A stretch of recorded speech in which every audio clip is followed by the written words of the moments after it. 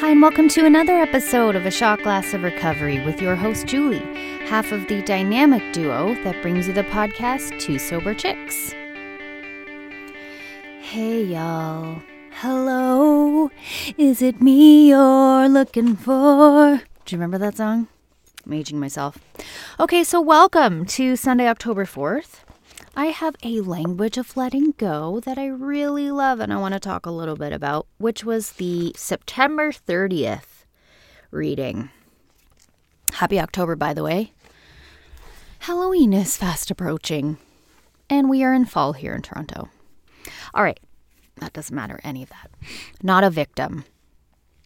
I'll give my thoughts after this. You are not a victim. How deeply ingrained our self-image as a victim can be. How habitual our feelings of misery and helplessness.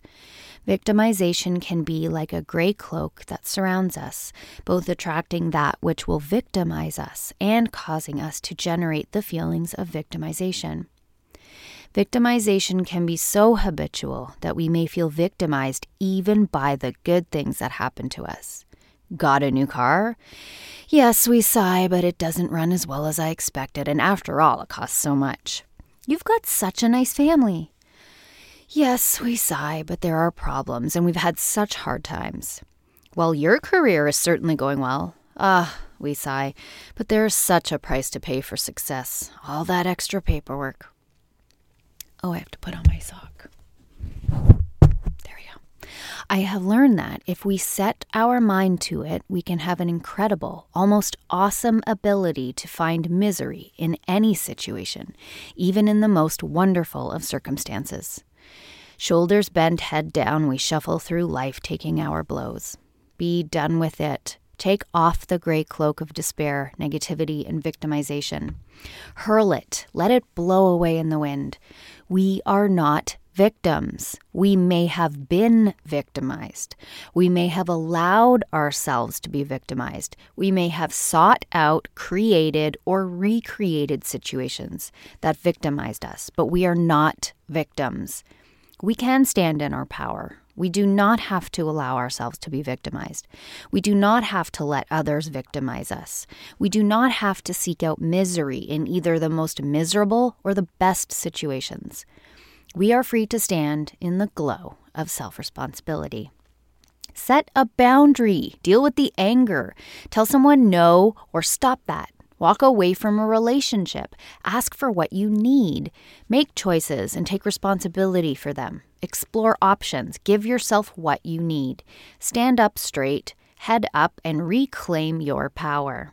Claim responsibility for yourself and learn to enjoy what's good. Today, I will refuse to think, talk, speak, or act like a victim. Instead, I will joyfully claim responsibility for myself and focus on what's good and right in my life. I love this so much.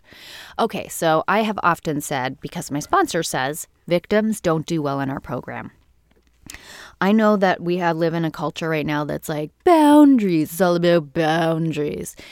But that is a thing that makes us think it's the other person's fault and we have to protect ourselves. But I say set a boundary with yourself. There are two examples of this out of many that I have that I want to talk about right now. One of them is my beloved parents, who are victims in every possible way. My parents are retired. They do not have any financial fears or difficulties. I shouldn't say fears. They don't have any financial difficulties. They are well provided for. All of their children are healthy and happy. And now that I'm married, all of them are in relationships with significant others. We all support ourselves. None of us are dependent on them. My parents they're moving now. Okay, so this is the example. My parents are moving and they have bought a bigger, newer, more beautiful house in a better area with a much better way of life. And you had thought that they were, I don't know, way downgrading. they have already decided that there were many things that they didn't see that they wish they would have saw, and they're actually losing space, and the basement has to be finished before we move in, and we'll just give it a year to see how it goes, and if we don't like it, then this is a major move after 35 years. Everything in their life. They are moving 4 hours away. Who says that? We'll see how it goes. My parents complain about everything. Their mattress has to be returned 4 times. The guy that did the cupboards in the kitchen had to come back because those aren't right. And the guy that did the shower didn't do it right. And, they call the police on neighbors if they park a little bit over their sidewalk. Everything's always so devastating. They have all these health issues, which have zero diagnosis, by the way. And Dad's losing his memory and he's getting Alzheimer's and, I think I have cancer. And it's just, it goes on and on and on. I don't know if I have ever heard my parents have any kind of gratitude or say how great their life is or how lucky they are. They made a bunch of money with their house sale and then they complained that it wasn't as much as they wanted. And, I guess we don't have to worry because the pension is really good. And I just look at them and marvel. And another example, and this is why gratitude is so important. Another example is my wonderful American husband has been complaining a little bit lately of the condo life and big city living in Toronto compared to a very different lifestyle in Nashville. And I made a comment about his complaining and how I understood it because he has left everything to be here with me. It's a major life adjustment. And he's like, well, I don't complain, do I? I think he was completely unaware of it. And I said, yeah, but I get it. I said, if you're still complaining in 3 months, it's okay, that's enough. But I said, combined, you've been here 6 weeks. So I understand. Anyways, later on that day, and this is the wonderful product of people coming together that are seekers and that work to be better on themselves. I often say, I'm really saddened that a lot of people don't have the 12-step program. They don't have that kind of spirituality and that kind of model of making ourselves better and seeking a higher self and a higher power and all of those things. But there are lots of people that don't have a program but do have a program. It's just not the Alcoholics Anonymous 12-step program. And he is such a seeker. And so later on that day, we went to, in Peterborough, there's a petroglyph park. And a petroglyph is ancient indigenous people's carvings into rock. I can't remember what the painting one is called. Pictograph, I think. Anyways, he has a deep love, as do I, for indigenous spirituality. And he is a man of the land and of nature, which is part of the problem of what big city living in a condo does not provide him. And so we went to this park, and he often goes inward and meditates. And we were looking at these rocks, and we were in nature and went into the little museum. And on the way back, he said, I have to apologize for my complaining. He said, I really thought about it. And what I learned today is to stop being a pussy. And to be grateful, because he said, I actually love your condo, which I'm always correcting him. I'm like, ours, everything that's mine is yours. He said, I love it and it's safe. And I know that I can leave you there and you're protected. And we don't have to worry about money and we don't have to, everything we need, we have. And so he apologized and said he's not going to complain anymore and he's going to buck up and be a man and start looking at it from that perspective of gratitude and humility and not complaining anymore. And so it is impossible to be a victim when you're grateful. Victimization always places the power in someone else's hands, kind of like discrimination. And I know this is sort of controversial, but I put this on the table at the staff meeting the other day at church. I know discrimination exists. I absolutely refuse to accept it. Meaning, when men or other people come at me, or even, complementarian churches, for example, that if you're a staunch complementarian church, women are not allowed to preach or teach.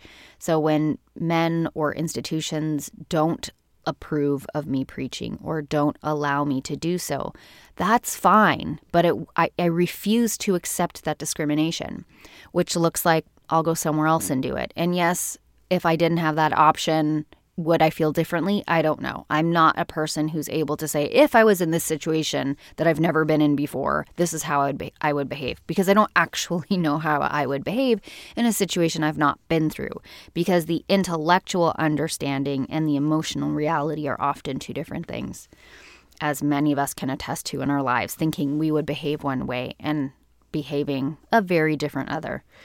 So for me, nobody can victimize me.